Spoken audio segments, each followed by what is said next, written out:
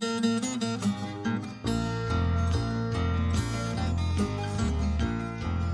you wanna be a hero in the sky?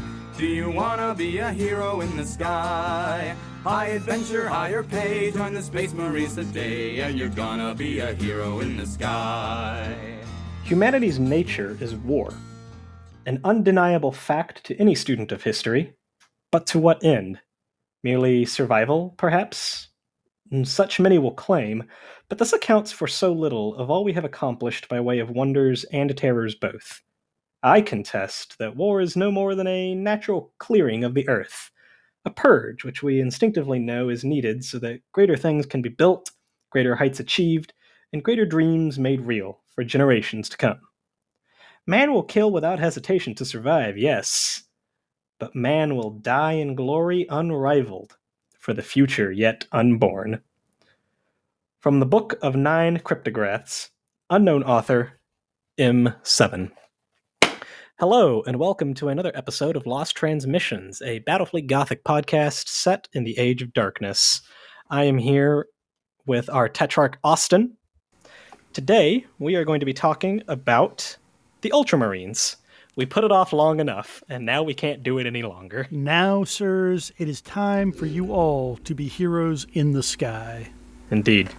The Ultramarines don't have rules that really make them better at killing things. They don't have rules that really help them survive any better. So you're thinking, well, why would I want to play Ultramarines then? And to that, I honestly have no answer. But what the Ultramarines... Stephen, it's not Gulliman Day. Not yet. We could re-release this on Gulliman Day. It's fine. With a special intro. Yeah. The Ultramarines are in Battlefleet Gothic the same way that they play on, or rather in Battlefleet Heresy, pretty close to the way they play on the tabletop. They're versatile, and a lot of their bonuses are given more to being able to achieve your goals when you need to achieve them. Not so much knocking somebody out better or taking fire better. They're a command legion. Yeah, and as Stephen says, you might look at that and go, well, that's dumb. But you need to think of the long game, right? So they've got two special rules. I guess it's a special rule that does two things. Superior tactics. Versatile tactics ensure that the Ultramarines admirals have all the tools required to complete any mission and defeat any foe.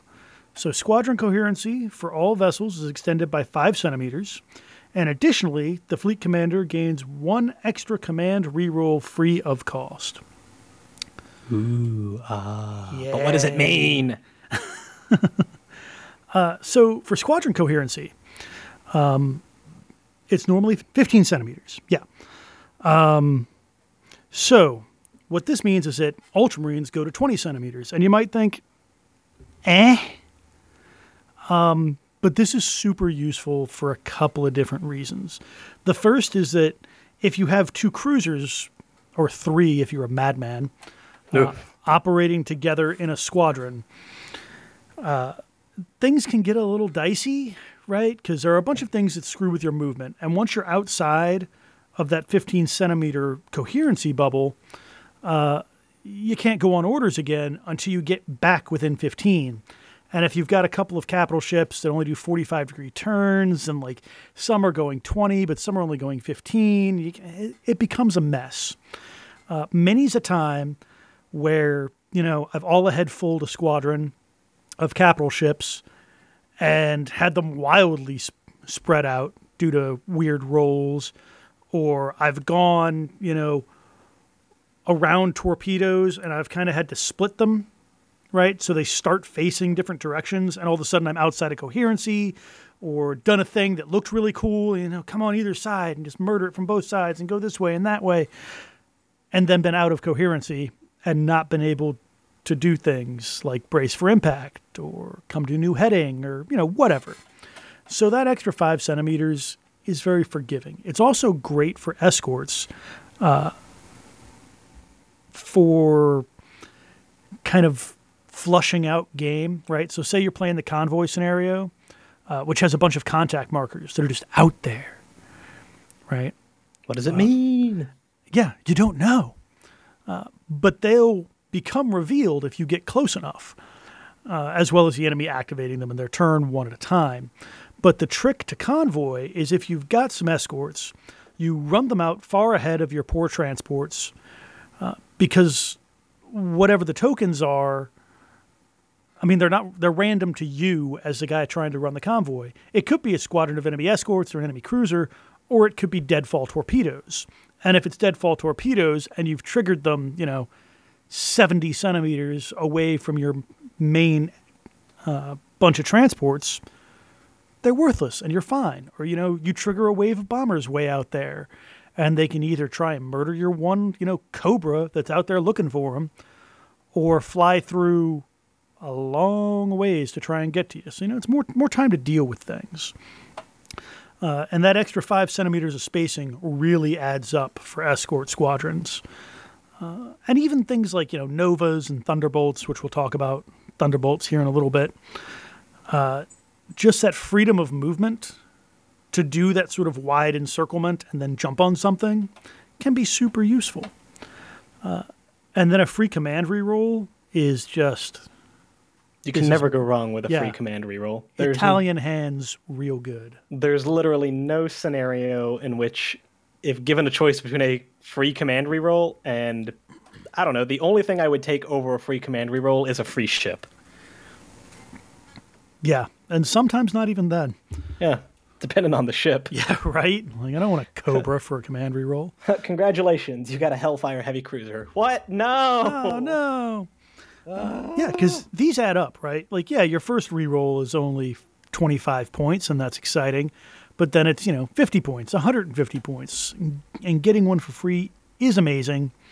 And it's not like some of the other ways you can get free rerolls or extra rerolls, which are tied to a specific ship. This one, just it goes to the Admiral, use it on whoever. It's exciting. Yep. And for additional fun, or as another note on the squadrons, like Austin said, sometimes you can fall out of coherency by the vagaries of fate. But what actually happens if you're out of coherency? You can't go on orders until you come back into coherency. That's right. So get in there.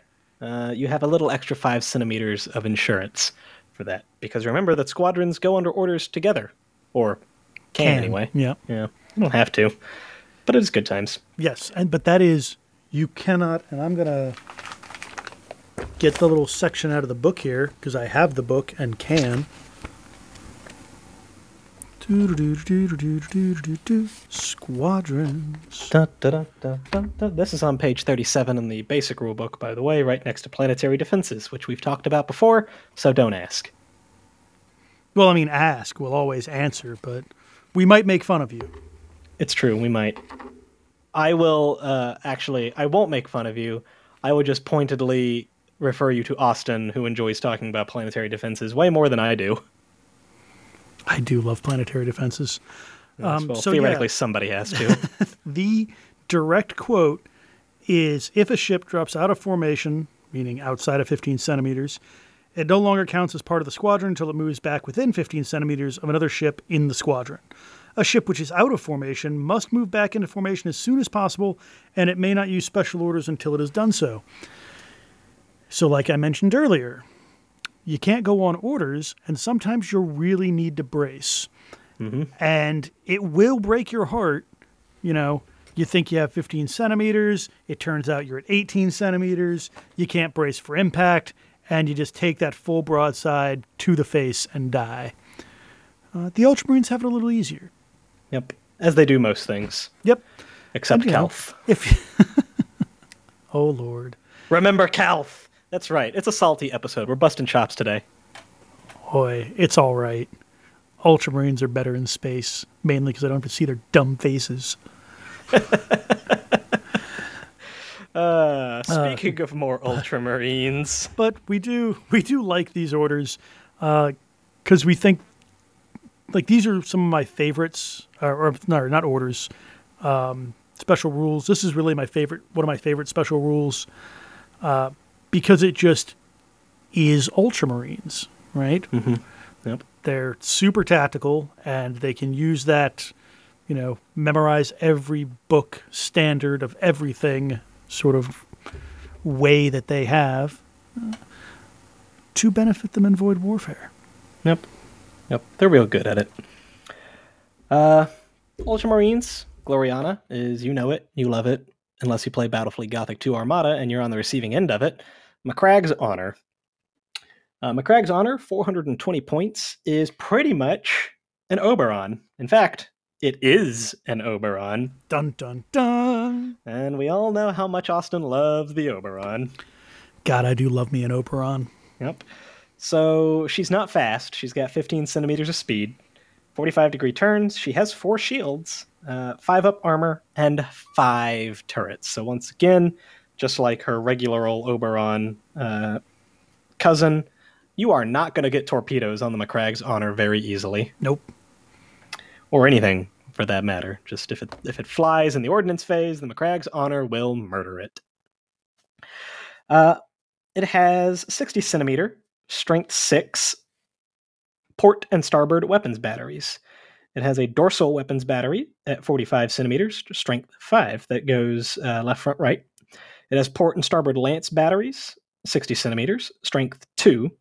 And it has a prow weapons battery, 45 centimeters, at strength 5, which also fires left, front, right. So, to a side, the Macragge's Honor can throw out, what? 16's weapon battery, 2 lances. 16 weapons batteries and 2 lances. She's versatile because in addition to those weapons batteries and lances, she also has port and starboard launch bays. Now, she only launches 2 squadrons of each, but they are Thunderhawks and Thunderhawk Annihilators, which, hey, 2 squadrons of Thunderhawks is 2 squadrons of Thunderhawks. Yeah, they real good. Mm-hmm.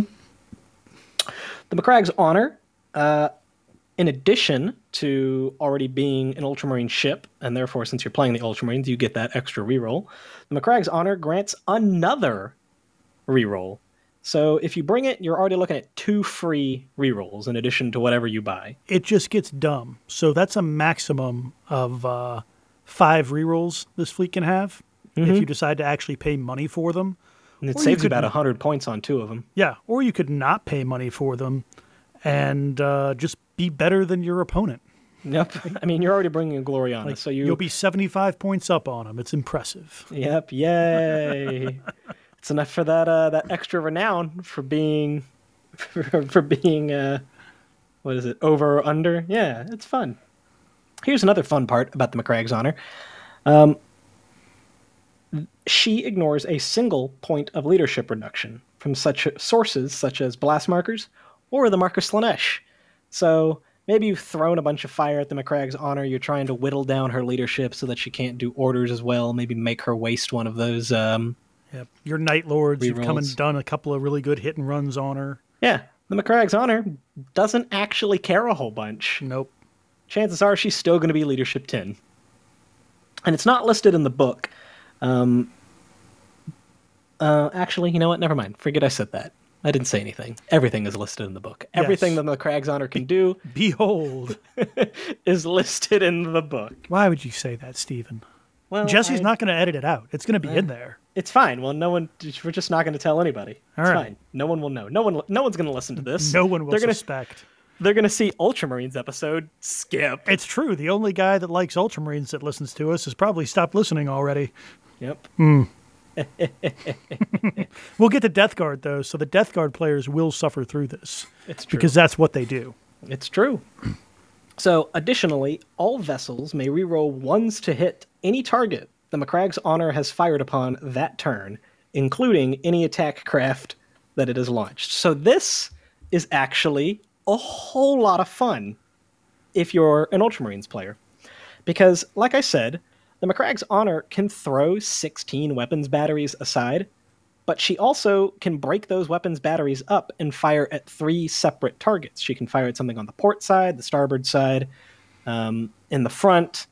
Really, because some of these weapons systems can double up on the same location, she can actually even split those. She can, if she's in good positioning, fire weapons batteries 60 to 45 centimeters away at 1, 2, 3, 4 different targets. Yep. And then there's lances on either side. So And then there's make lances. it 6. Yeah. And McCragg's Honor can pick 6 targets and just debuff them so that the rest of her fleet can reroll ones to hit.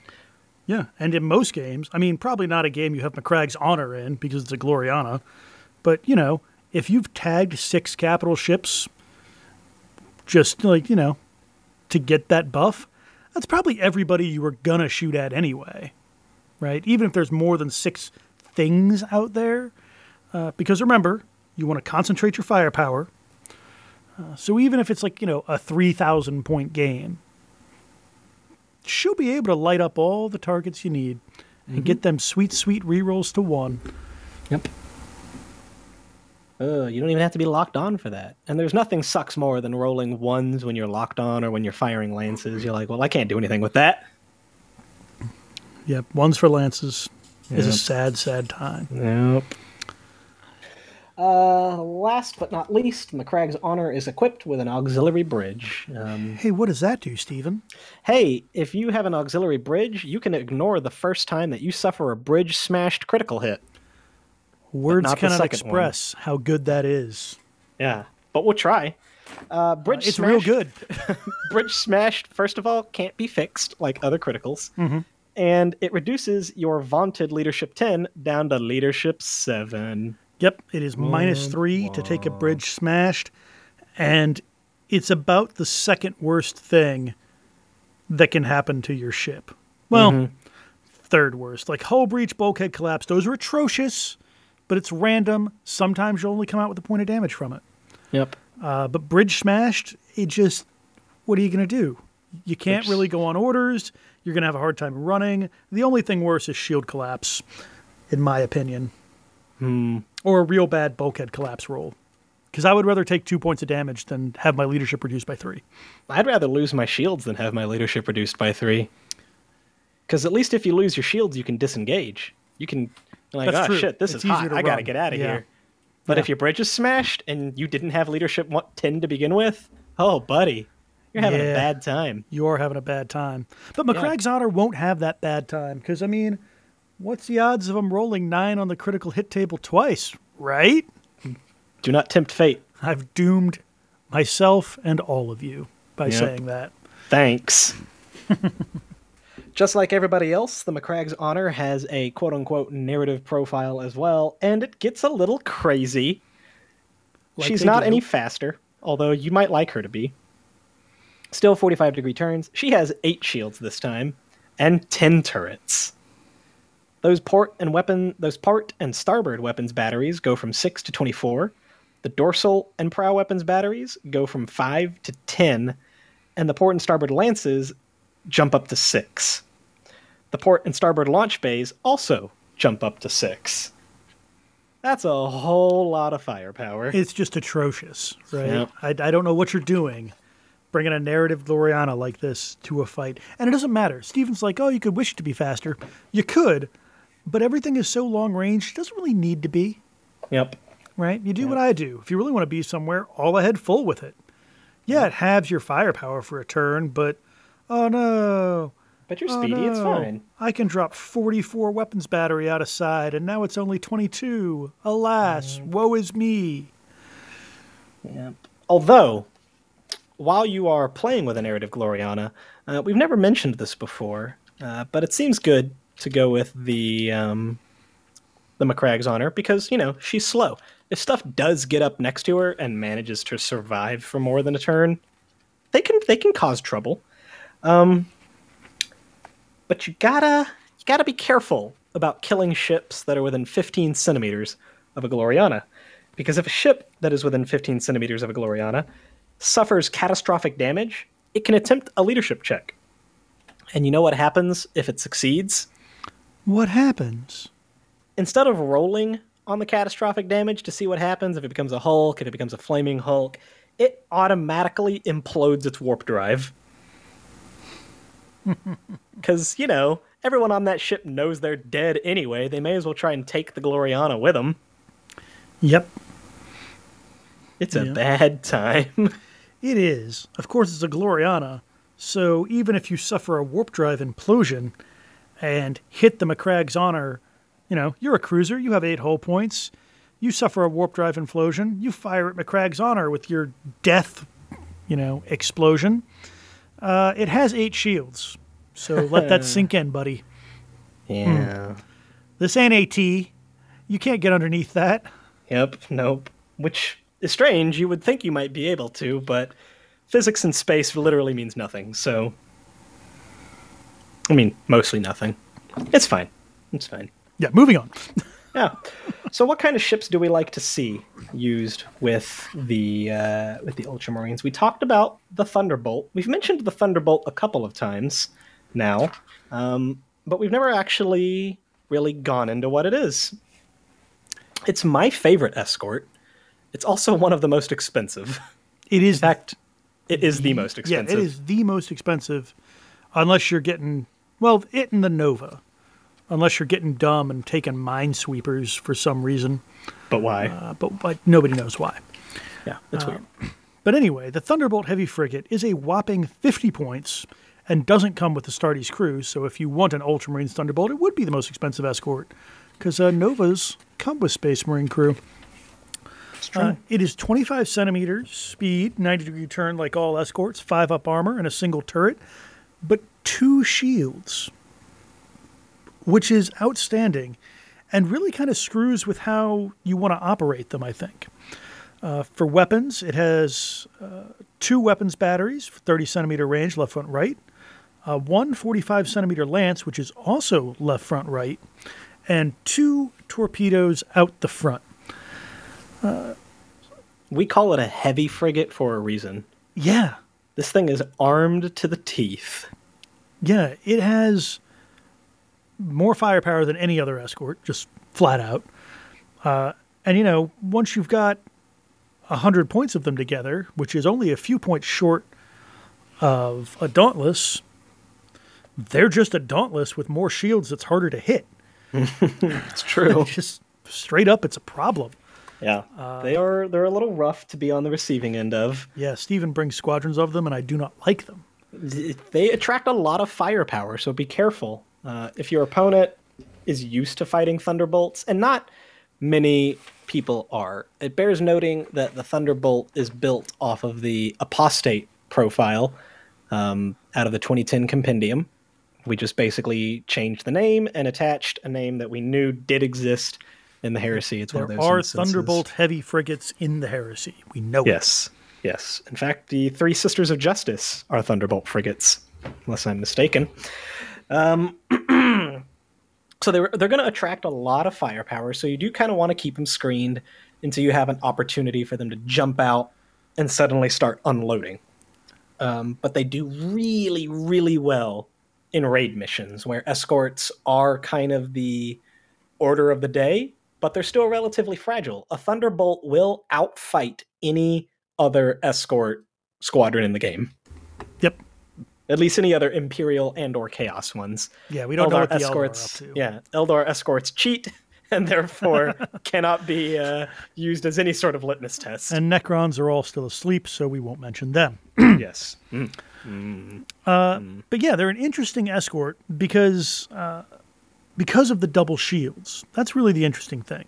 Because normally with escorts, you tend to bunch them together base to base so they can support each other with turret fire, because one of the ways you can get rid of the little suckers is Thunderhawks. Because if you do a critical hit to an escort, it explodes and is dead. End of story. And a Thunderhawk, does those real well. However, if you are in base to base, you drop neighboring shields, right? Because you can place a blast marker touching a couple of ships and multiple shields are going down at once instead of just the one ship. Which kind of, why do you have a 2-shield escort if it's just going to get blown to shit? Because it's Buddy did. Oops. So this is where the Ultramarines, I think, kind of shine, right? Because you can have them either start them close together and then launch that big torpedo salvo and scatter, or conversely, keep them very widely spread. And then, once you are at the opportune moment, combine them back together And suddenly, hey, take a strength 8 torpedo salvo that you weren't expecting. Ha ha! Yeah, because they're Glorious. still fast. They're still quick Yeah. escorts. At 25 25 centimeter centimeters, speed. that's Nothing to chaos joke at. speed. Yeah. They can scatter and form up pretty quick. They're just, I love them. I love them so much. But they do attract a lot of firepower. I have so much hate for them. I mean, they're great ships, and I need to get some, but You hate them as much as I hate Dauntlesses. Don't lie. I don't think so. I'm not sure I can hate anything as much as you hate Don't Lie. They are an Dauntlesses, abomination, and I wish they could just be taken out of the game. I hate them so much. How many of them do you have now? I have hoarded every Dauntless enrichment I could get my hands on just so that you can't. Yeah, it's true. I don't even think I've seen him field a Dauntless. He's just bought them all as they come up, so I can't use them. Is it petty? Maybe. Have I won games due to lack of Dauntlie? Absolutely. Anyway, Pay to win. Jesus. It's a dead game, Steven. Not anymore. That's true. We're bringing it back. Yeah. Anyway, going from probably the most obscure of our ships in the Red Book, we will now talk about the two most common that Steven continues to mix up to this day.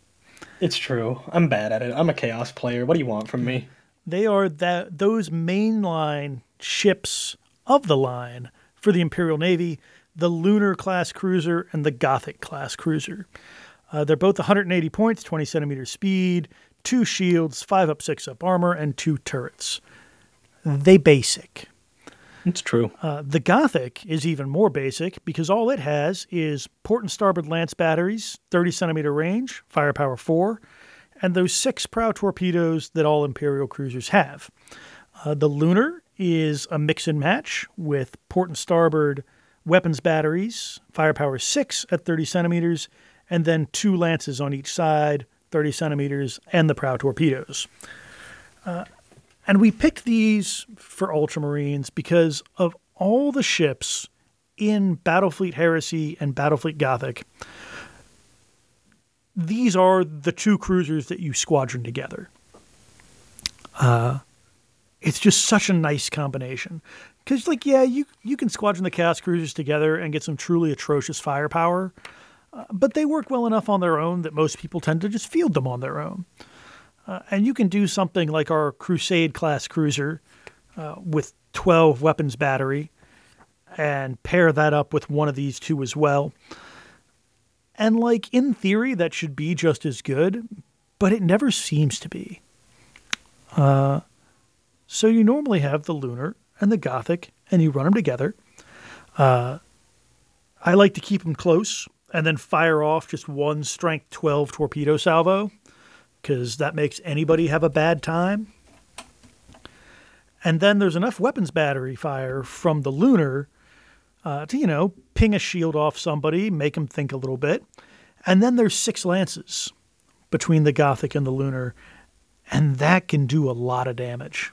That's so many lances. Most really battleships is. Don't even have that kind of lance armament. Yeah. And the one that does isn't that great. Oh, poor Apocalypse. But yeah, man, if you can cross somebody's T with a Lunar and a Gothic and just lock on and blast out both sides, because they're simple ships, right? You don't have a dorsal or a prow weapon to give extra firepower to one side and make you kind of want to, just turn on somebody so you only have targets in one direction, right? That tends to be people's thought process, or at least mine, even though it's not, strictly speaking, the best use of your talents. But a Lunar and a Gothic, it's the same either way, right? They're real simple. You come up, you blow your torpedoes at somebody, and then hopefully you've got that somebody and his friend on your left and right, and you just blow them to shit. Mm-hmm. And with the additional 5 centimeters that Ultramarines will give to any squadron's coherency, Ultramarines, Lunar, and Gothics can actually kind of split and take an enemy between them and just abuse them. They really can. Or, sometimes there are people Like when I split squadrons, a lot of the time it's because there's an asteroid field or a dust cloud or something that's a little long, and then on the other side, kind of behind it, is an enemy cruiser, and you got to pick a side, right? Or you can try and split up, but then the damn things are normally 10 or 15 centimeters wide, so you lose your orders. Ultramarines don't have to worry about that because they've got that extra range that you can like peel off on either side of a dust cloud and be like, all right, which way you going? I'm gonna fight you either way. Mm-hmm. Suck 6 torpedoes. It's a good time. Yeah. Yeah. That's rough. And for 360 points for the two of them, that's budget battleship money. Mm-hmm. And you're packing battleship levels of ordnance and weapons. Yep. They're a lot of fun. Yep. Every Imperial player should have 2. Just every heresy player. Right? It's true. Every heresy player should have one of each. Mm-hmm. And they'll become good buddies, right? Because you'll rarely take one without the other. Because the Gothic on its own really lacks the ability to do enough damage to be worth it. Because 4 lances, great.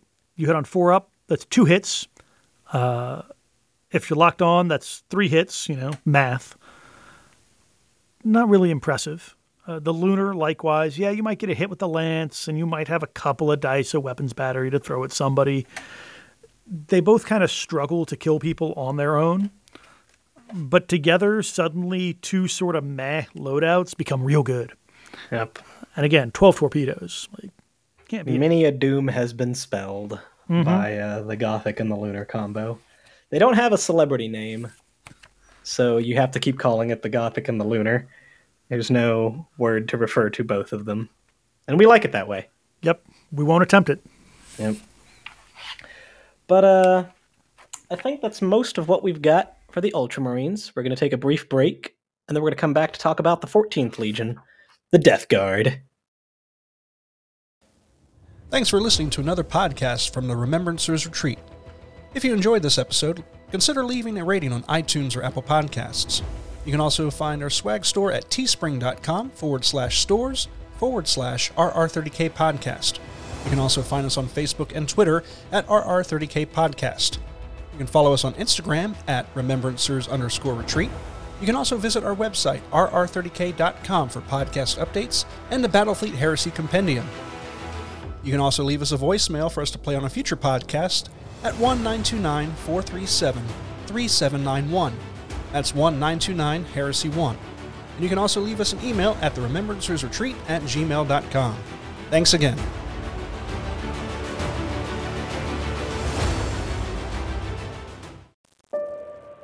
Would you like a shout-out on our podcast? Maybe discounts on our Teespring store? Maybe you'd like to vote for upcoming Heresy grad school topics? Hang out in a private Discord server? Or maybe even just getting a fun podcast sticker? If you're interested in any of that, consider becoming a patron. Patreon funds help for server costs and allows us to make cool content for you to enjoy. Patronage also helps us pay for projects such as our Nova Open Charitable Foundation Army The Honored, an Ultramarine Zone Mortalis Force that will be up for charity raffle coming this year. If you're interested in getting in on the action, consider becoming a patron today at patreon.com/RR30K podcast. Thank you. A big shout out to all our patrons in the month of August, starting with our Praetor tier, Alex Selth, Chris Mack, Joe from Music City Heresy, Gardner.Tree of Woe, Matthew Boyce, Jacob Dillon, Mr. Baldwick, and Nicholas Quenga. Our Centurion tier, Mark Henry, John Christensen, Angry Boy, Black Label Painting, Andrew N., Scott LeMay, Minis by Applesauce, M. Tanzer, and Queen Corswain. And finally our Sergeant tier, Emily O'Hare, Duncan, Travis Smith, Garrett Lowe, Aaron Maynard, and Nicholas Gillen. Pain is an illusion of the senses, and fear an illusion of the mind. Beyond these, only death waits as the silent judge o'er all. Attributed to the Primarch Mortarion. Welcome back. As promised, we're going to start with the 14th Legion, the Death Guard. Personally, one of my favorite legions. They're right up there with the Iron Warriors and the Word Bearers. This is the only other Legion fleet that I own, is a little Death Guard fleet.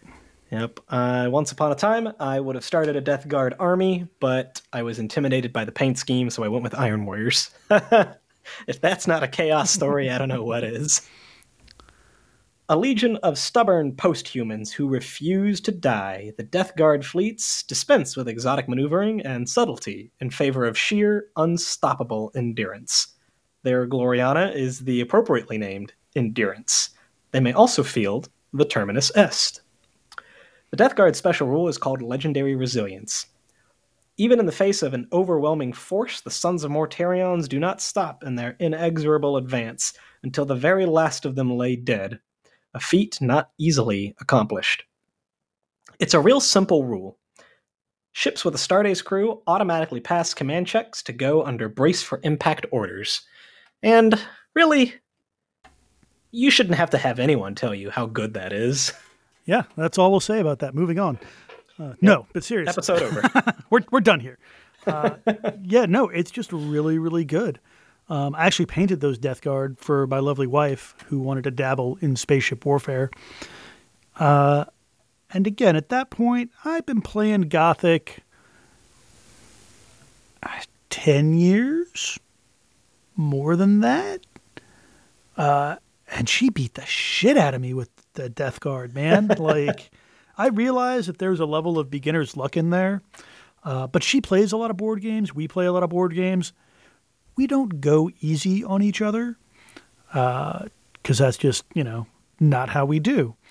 So I was trying to beat her, and they just kept bracing for impact. And I'd be like, well, you got to roll for it. You got bridge smashed over there, and you got your bridge smashed, and you're in debris, blast markers. You got like a leadership forward. She's like, I thought I did it automatically. And I was like, oh, yeah.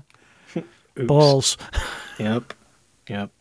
There's really not a lot to say, to discuss for it, because it's so good to automatically pass brace for impact. Yeah, it really, at least it shouldn't alter how you play the fleet. Naturally, you can do crazy things like, all ahead fool yourself into a dangerous situation and then, feel a little confident about it because you can brace whenever you want without worrying about it. But for the most part, a Death Guard Admiral doesn't really play to his rule like maybe a White Scars one would, where, you want to go fast and damn it, you're going fast. You're paying for the engines, you may as well go fast. Right? Death Guard player, they're just going to fight the game how any other Space Marine fleet with those particular ships would fight it, except when you try to murder them like you would any other Space Marine fleet, they go on brace for impact and live through it and kill you on the other side. It's true. Yeah. And it actually, not an unintended, but like a lesser realized aspect of this is that the Death Guard are pretty efficient with their command points, or not their command points, their command rerolls because of this. Generally, when you're playing Battlefleet Gothic and you've got a surplus, at least 3 or 2 command rerolls, you always want to keep one in the pocket for that critical brace for impact. But Death Guard don't have to. They can use it on other things. It's true. I would say that about 80 or 90% of all of my command rerolls have gone to either brace for impact or lock on. Mm-hmm. And definitely more brace for impacts than lock ons, because I'd rather let you live than get the crap blown out of me by something that I wish I would have braced for. Yep. Death Guard don't have to worry about that. So even though it's a very obviously defensively minded rule, it gives them more of an offensive punch because they can, be a little laissez-faire with their rerolls and just save them for lock on or whatever else they're doing. Mm-hmm.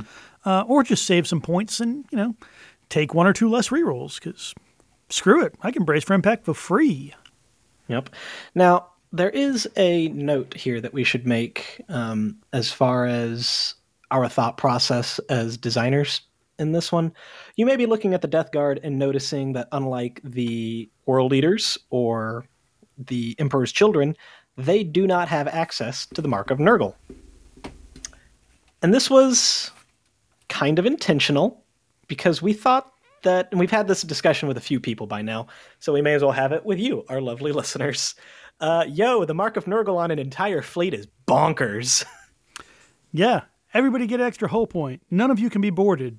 Have Guess fun. I'll die? Yeah, I guess I'll die. And that's not to say that you shouldn't play with the Mark of Nurgle for Death Guard. After all, this is a fan-made rule set for a dead game, and you can do literally whatever you want. I'm not your dad. He's already got a kid. He doesn't need another one. That's right. Single God, listener. I love that daughter so much. Anyway, but if you're playing, like we said earlier with the World Leaders episode regarding the boarding action bonus to Chaos, if you're playing a late Heresy era campaign or you're playing a late Heresy era narrative game and you want to use the Plague Fleet rules for your Death Guard fleet, knock yourself out. Go for it. We cannot guarantee how well it's going to work out for either player, but like it's all about doing what you want and building the narrative. So don't let us stop you just because we didn't do it doesn't mean you can't. Right? However, on a narrative sort of arc, they didn't go full Nurgle like until Terra. Mm-hmm. Right? It's true. You got to be playing real late era. They didn't even go like medium Nurgle, right? I'm sure like the Terminus Est was probably doing some weird shit on the insides where Mortarion couldn't see it. But Mortarion was so against chaos, psychers, sorcery, warp shenanigans. Yeah. That they just like, I don't think he would have had the, oh yeah, that cruiser has a mile-long pustule on it. Well, Yeah, that's not fine. happy about Like that. he would not have been thrilled until they get marooned in the warp for weeks, an eternity, 2 days. Who knows? Time is meaningless, and then popped out over Terra as the Plague Fleet. Right. Yep. So that's the reason why we went for Brace for Impact for free instead, from a narrative standpoint, as well as Mark of Nurgle is just real good. It is. Because unlike the World Eaters and some of the other legions, they weren't really walking the path to their patron deity until the heresy was pretty much over. Till the scouring, roughly. Yeah. So yeah, that's a note on that. Let's get over to the Gloriana, the Endurance. The Endurance was pretty fun to write, and much like the Legion that it comes from, is pretty simple. It's 520 points. It is based off of the Retribution, just like the Fist of Iron was. It comes with an extra hull point. Yay! So it's Battleship 13. 20 centimeters of speed, 45-degree turn, 4 shields, 6 up armor all around, 4 turrets. Port and starboard weapons batteries, 45 centimeters, firepower 18. 3 dorsal lance batteries at 60 centimeter range, and 9 prow torpedoes. It's just a brawler, and it automatically braces for impact, which even if you half your firepower from bracing for impact, the Endurance is still flinging 9 weapons batteries at you. And 2 lances. Like, she can still obliterate her targets. Yeah, it's still concerning. Mm-hmm. Mm-hmm. And that's not even getting into, like, the narrative rules where they get 3-up saves against damage. That it has 26 hull points as a narrative Gloriana. Like, the Endurance is a tough nut to crack. Yeah. Yep. She's got a couple of fun special rules. Mainly, and I stole this directly out of Path to Heaven, when the Endurance empties its prescribed vaults of all of its chemical and biophage weapons that turns out even work really well against starships. They fire it at the White Scars fleet, and I think they fire what has to be starship grade phosphex, because it starts corroding the hull of the Lance of Heaven. Yeah, it's wild. And eating into it. Yeah. So the Endurance may elect to fire its weapons batteries or its torpedoes as proscribed weapons, which hit and cause critical hits on a 4-up, but have no effect against shields. Additionally, any hit and run or boarding actions carried out against it suffer a further -1 modifier. Because presumably they're not afraid to use phosphex on their own ship, because they're Death Guard, and why would they? Yes, so Gloriana's already inflict a -1. Both for being Gloriana and for having a Space Marine crew. The Endurance does it again. So even if you're a Space Marine crew, you can still roll a 1 and not get anything. And you're almost never going to set it on fire. Yeah. Rough. It is. And for the torpedoes, there's no reason at all that you're not firing prescribed weapons, right? The torpedoes just are firing prescribed weapons. They cause hits and critical hits on a 4-up. Yeah, because they're just like a splashing. bombardment cannon, but scarier. Yeah, they're just splashing 100-meter long missiles worth of phosphex over your ship. And good luck with that. I don't care how thick your prow armor is. You're going to have a bad time. Indeed, a bad time was had by all. Yes. In addition to the Endurance, the Death Guard can also field the Terminus Est. The Terminus Est appears on page 110 of the 2010 compendium. It's in the Powers of Chaos publication. The Terminus Est is Leadership 10. It has a single reroll, and it must be the fleet's flagship if the Endurance is not present. Callus Typhon, as we all know, jealously coveted command, and pretty much the only person who could tell him anything was Mortarion. There is one difference for the Terminus Est for Battlefleet Heresy compared to the original publication. You use it exactly as it appears in the original publication. Being a battle barge, the Terminus Est follows all Battlefleet Heresy rules, and therefore may elect to carry Thunderhawks and Thunderhawk Annihilators instead of its usual complement of attack craft, which is 3 squadrons of Swift Deaths, Doomfires, or Dreadclaws, or just fighters, bombers, assault boats on its port, starboard, and prow launch bays. You can switch those out for the slower but more durable Thunderhawks if you desire. Yeah, which additionally, is atrocious. Yeah, that's a lot of Thunderhawks. So many. I mean, just attack craft, let alone Thunderhawks. Yeah, I mean, you want to get rid of some torpedoes and some bombers and some other Thunderhawks. 9 fighters, away you go. Oh no. Yes, because it is a battle barge, it also gains the battle barge special rules regarding planetary bombardment and landing troops. Yep. In Exterminatus missions, a battle barge may be selected as an exterminator without modifying its profile in any way. So right and off the has bat, Space Marine crew on it. And has a Space Marine crew. So the Terminus Est can fire an exterminator weapon without having to modify anything. It does it on a 3-up instead of a 4-up. And in planetary assault missions, every turn that the Terminus Est spends landing troops or bombarding the planet scores 2 assault points instead of the regular 1. So let's talk about the Terminus Est a little bit.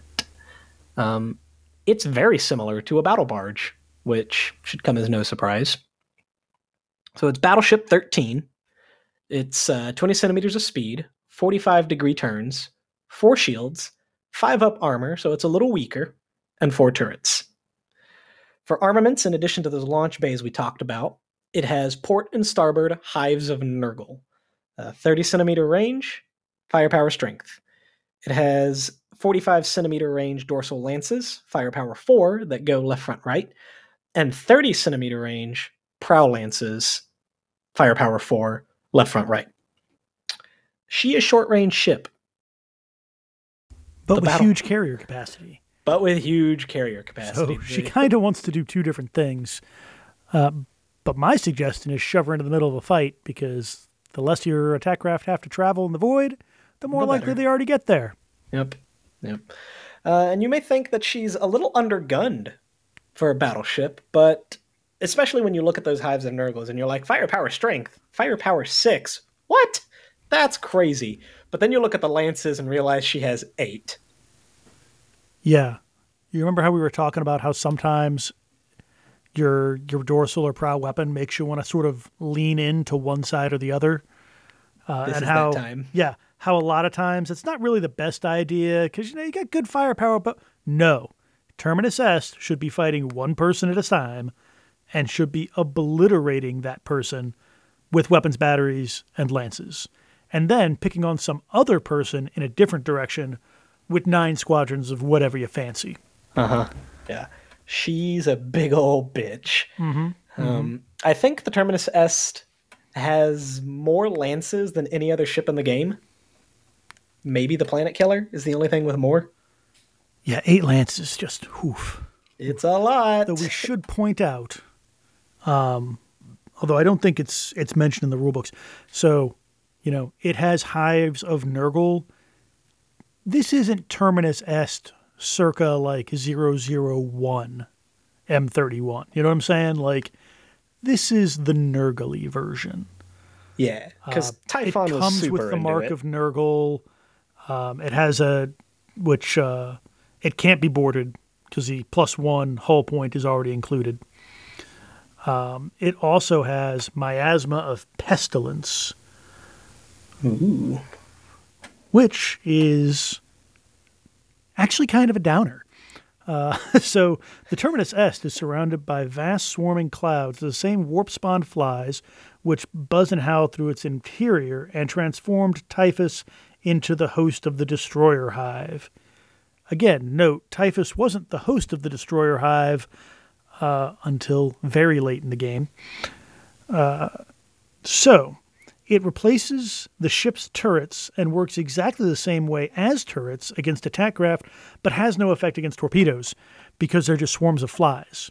Magic flies that will, still somehow get inside of the helmet of the attack craft pilot and freak him out, but apparently doesn't do anything to your nuclear missiles. Yeah, well, I mean, it's like you said when we talked about turrets firing at torpedoes. They don't really destroy the torpedoes so much as kind of damage its navigation, damage its engines, knock it off course a little bit. What's a fly gonna do? It's a huge fly the size of somebody's head, but that's a nice CBM. Doesn't get the job done. Yeah. And then the hives of Nurgle are exactly the same as weapons batteries, but you can place a single blast marker anywhere along the Terminus S course after each move to represent the constant seeping of all the nastiness that a Nurgle, the flagship of Nurgle, will dump out into the void. And ships within 15 centimeters do not benefit from a left column shift when firing at it. So again, you would look at this and go, it doesn't have a lot of weapons batteries. It's not a huge, maybe I'll just sit back and dump attack craft on people. No, you want to get within 15 centimeters of somebody because that's bonuses for you, but not for them, and then just massacre them. 8 lances, again, it's just... Yeah, it's ungentlemanly. It's ungentlemanly, but that's the Death Guard for you. That's the Death Guard. The Death Guard. They have... they got issues, but we've all got problems, Everybody's got their problems. Yep. Some of us are just in the thrall of a horrible, unknowing plague Cthulhu. It's fine. It's fine. It's fine. Yes. So, you might be asking yourself, yeah, great. Some of that stuff seems real fun. But as you said, I'm not playing late heresy. I want to play early heresy. When this ship isn't as weird as it is in 40K. What do? You get yourself a battle barge, and you have yourself a good time. Good old battle barge. Mm-hmm. The quintessential Space Marine battleship. Yep. It is 395 points, making it, I believe, the most expensive of the various battleship chassis. Yeah. And I should say it starts at 395 points. Yeah, it's true. It can get bigger from there. Mm-hmm. It has 20 centimeter speed, 3 shields, 6 up armor, 3 turrets.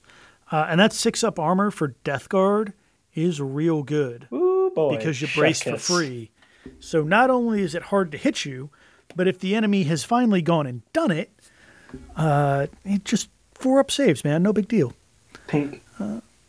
So in its base incarnation, it has port starboard weapons batteries, firepower 12, 45 centimeters, prow launch bays for 3 squadrons of Thunderhawks or Thunderhawk Annihilators, strength 6 prow torpedoes, and a strength 8 30-centimeter dorsal bombardment cannon that goes left, front, right. So already, it's pretty nasty. Maybe not ungodly horrific, depending on, what your target is, because it is all using, the gunnery table, which can be problematic at times. But it's real good, right? It's standard, real good, and that's 6-up armor. That's the kicker. Yeah, that makes it so much worse.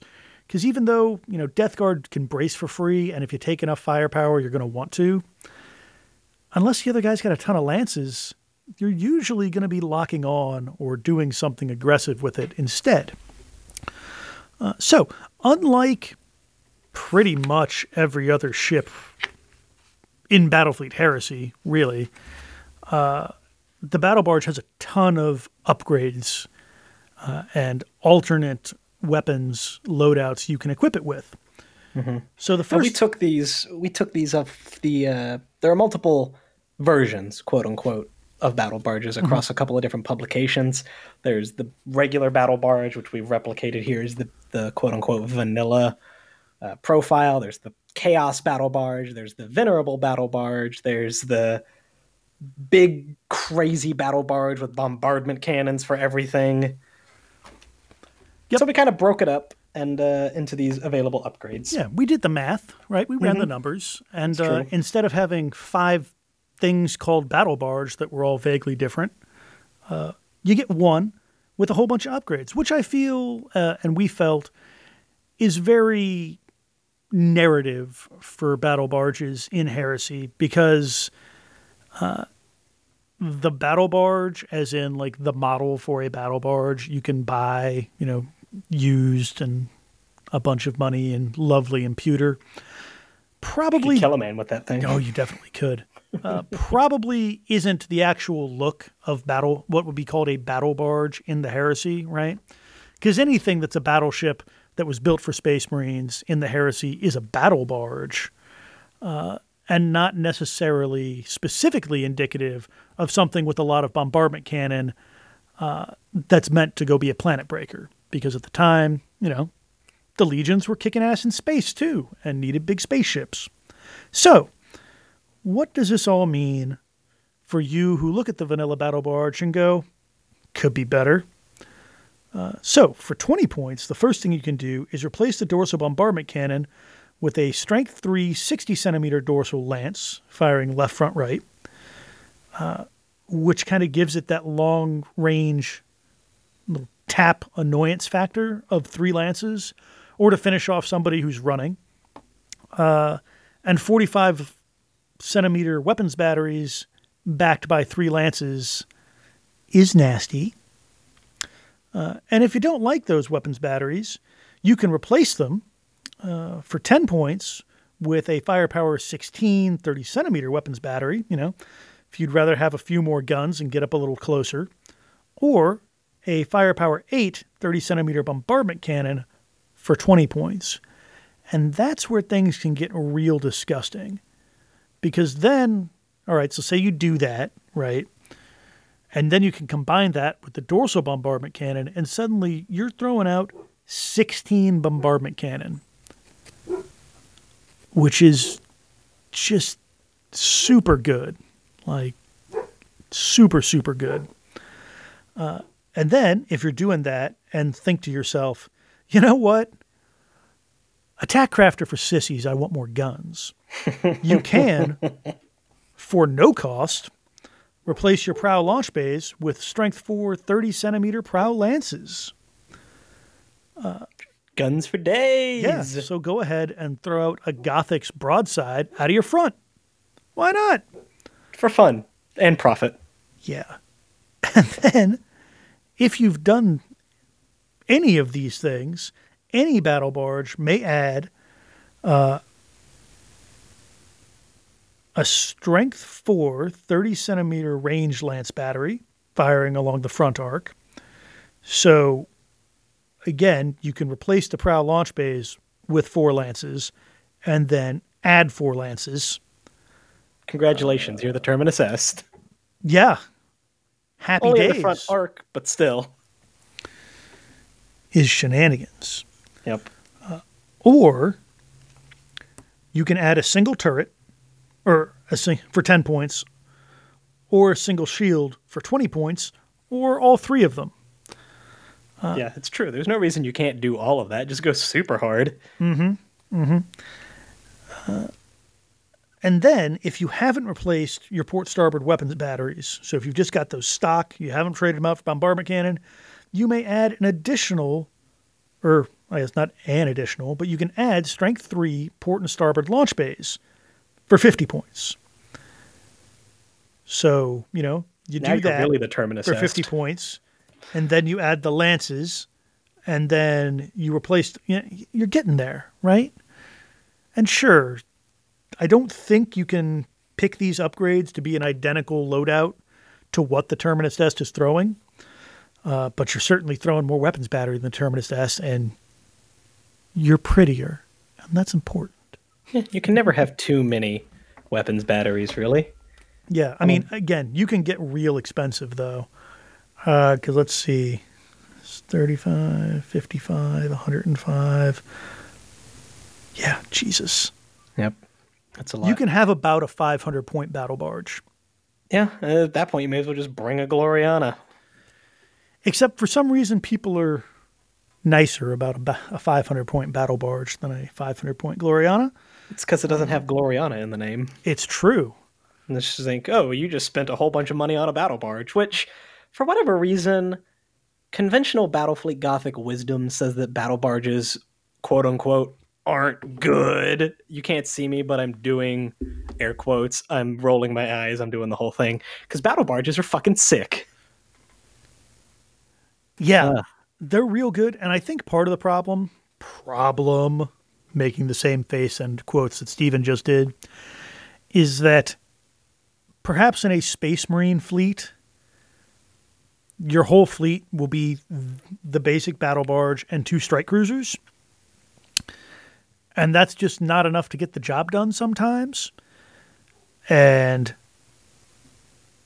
But in Battlefleet Heresy, my friend, you can take that fucking gun platform battle barge and back it up with some Dauntless or some Falchions or some Havocs or some a Slaughter. Murders.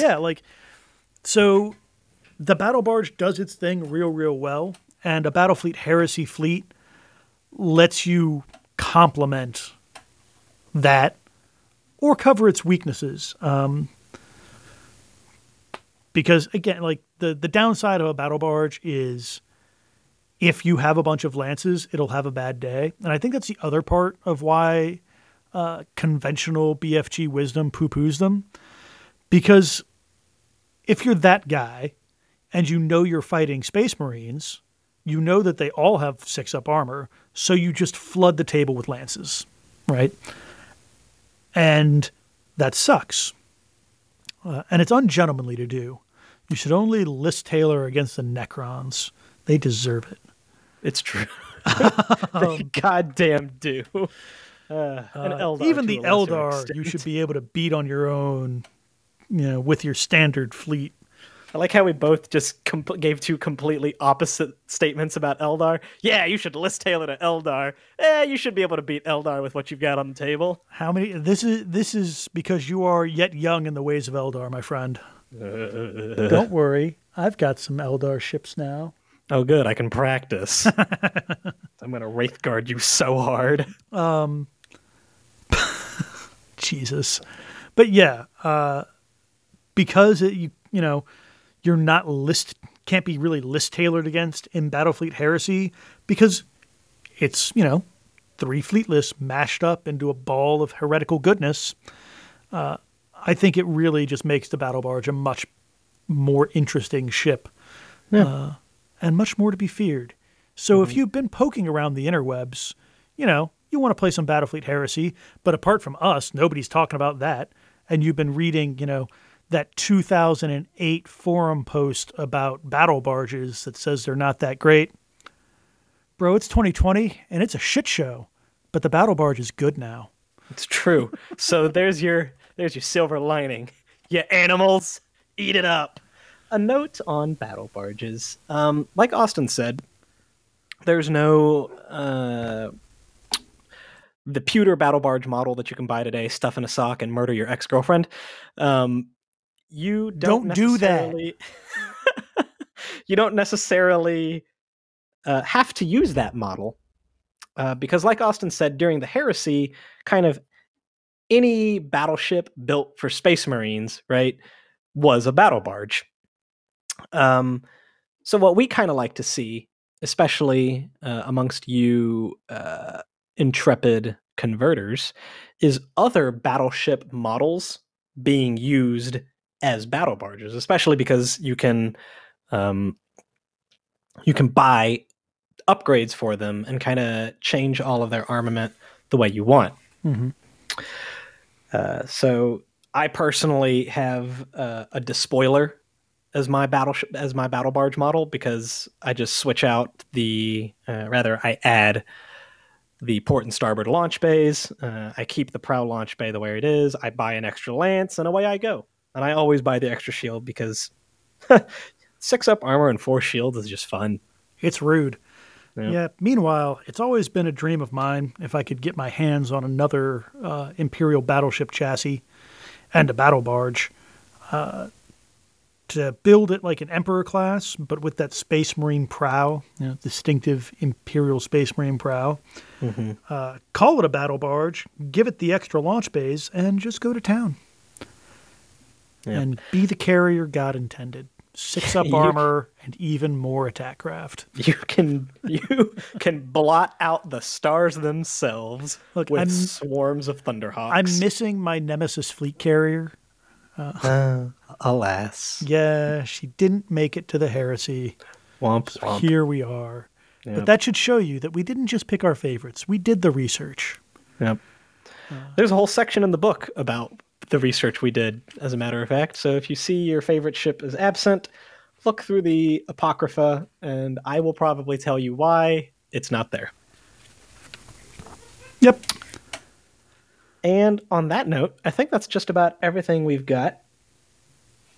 A special Battlefleet Heresy, a special Lost Transmission announcement. We are kind of percolating and planning a live show, which we will figure out the logistics and mechanics of shortly. We're idea people. We really just tell Jesse what we want, and he makes it real. It's true.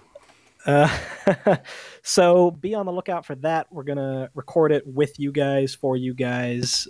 You'll see the magic happening as it's happening. Although, don't be too impressed. It's kind of like looking at a warp rift for too long. If the warp rift was mediocrity. Yeah, if it was just an aggressively mediocre warp rift. It's not going to be a rules episode like we do everything else. We haven't quite decided on what the topic's going to be, but it is going to kind of be more fluff and lore-centered. If you have some input as to what you would like to hear, by all means, tell us. We love hearing it. We like making episodes for you guys. We will definitely take it under consideration, and who knows? We might give you a shout-out for giving us the idea.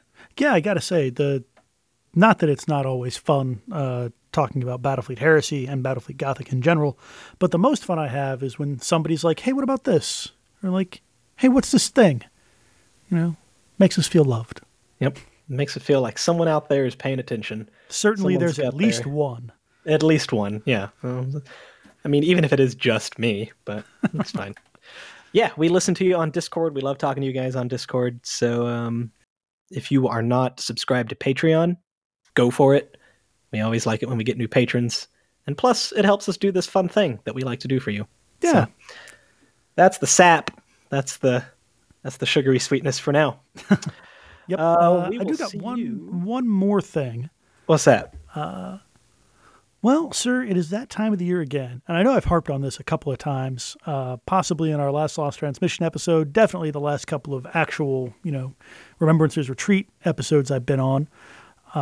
But it is the 2020 edition of the Great Wargaming Survey, which Wargame Soldiers and Strategy magazine runs every year. If you Google the Great Wargaming Survey 2020, anything on the first page will take you to the survey. It's like 5 minutes long. You say, hey, I play, these games, and I like, 28 millimeter and historicals and spaceship gaming or whatever. There are a couple of questions that will make you sad on there, because one of them is, how often do you play? And of course, with the Rona being what it is, that's probably a number you wish was higher. And then the other one is, how much do you spend in a year? Which is always a little sad for us nerds to think on, because it always winds up being more than our wives would like. Nevertheless, this is a survey that a bunch of industry people look at. So if you do things like put, hey, I like spaceship combat, and I like, the 30K, 40K universe, people will look at them. Presumably, theoretically, possibly, somebody important will look at them and go, those nerds are talking about Battlefleet Gothic. I bet we could make money off of that. Launch round 2. Because, hey, we've got new Necromunda and new Blood Bowl. Well, really the same Blood Bowl. And Adeptus Titanicus and Aeronautica Imperialis. And damn it, I have seen the Battlefleet Gothic logo on some of GW's things in the past couple of years for specialist games. So, any way you can get the message out that we want our spaceships back. Yep. And I don't remember. Did you get a sprue of something neat the last time you filled out that survey? I did. I got a sprue of Space Grognards, which are like sci-fi. They're like the Foreign Legion, aren't they? Yeah, so it's for a game War Games Atlantic. Death Fields. Yeah, Death Fields. Fields. Of Death. Fields of Death, something like that. But the fluff is essentially aliens sometime kidnap human soldiers to fight war games for fun. And this faction is a mix of Napoleon's Old Guard, which they pulled from somewhere, and some like World War II French Foreign Legion. So they've got the Shakos and the laser guns, and are a lot of fun. I don't think this year they're giving out models for taking the survey. You are entered into a bunch of contests to win a whole bunch of fun stuff. Anything from rules to models. And I think you get a discount on the website, which, if you're a staunch GW loyalist, don't play anything else, that doesn't really help you. But if you dabble in historicals, if you want that Imperial Militia Army to have a certain je ne sais pas, that could help you out. But either way, it's 5 minutes of your time, and it lets the great and good, or, people with money and decision-making ability see what nerds like us want to play. The answer is everything. Well, except for 28mm historicals. 6mm or bust. But that's a whole other podcast. Alrighty. Well, I think that's everything that we have to yell into a microphone and for Jesse to make into something resembling a coherent episode. So I guess we'll see you next time. Yes, if this episode has made sense to you, please thank Jesse. Yeah, that's true. He's the brains. So next time we'll do some more Legions. Another twofer. Tune in next time. It'll be fun. You know how it goes. Good hunting. Hero is a 4-letter word. Hero is a 4-letter word. Just another term for fool, and you'll learn well in our school that hero is a 4-letter word. Hero is a 4-letter word.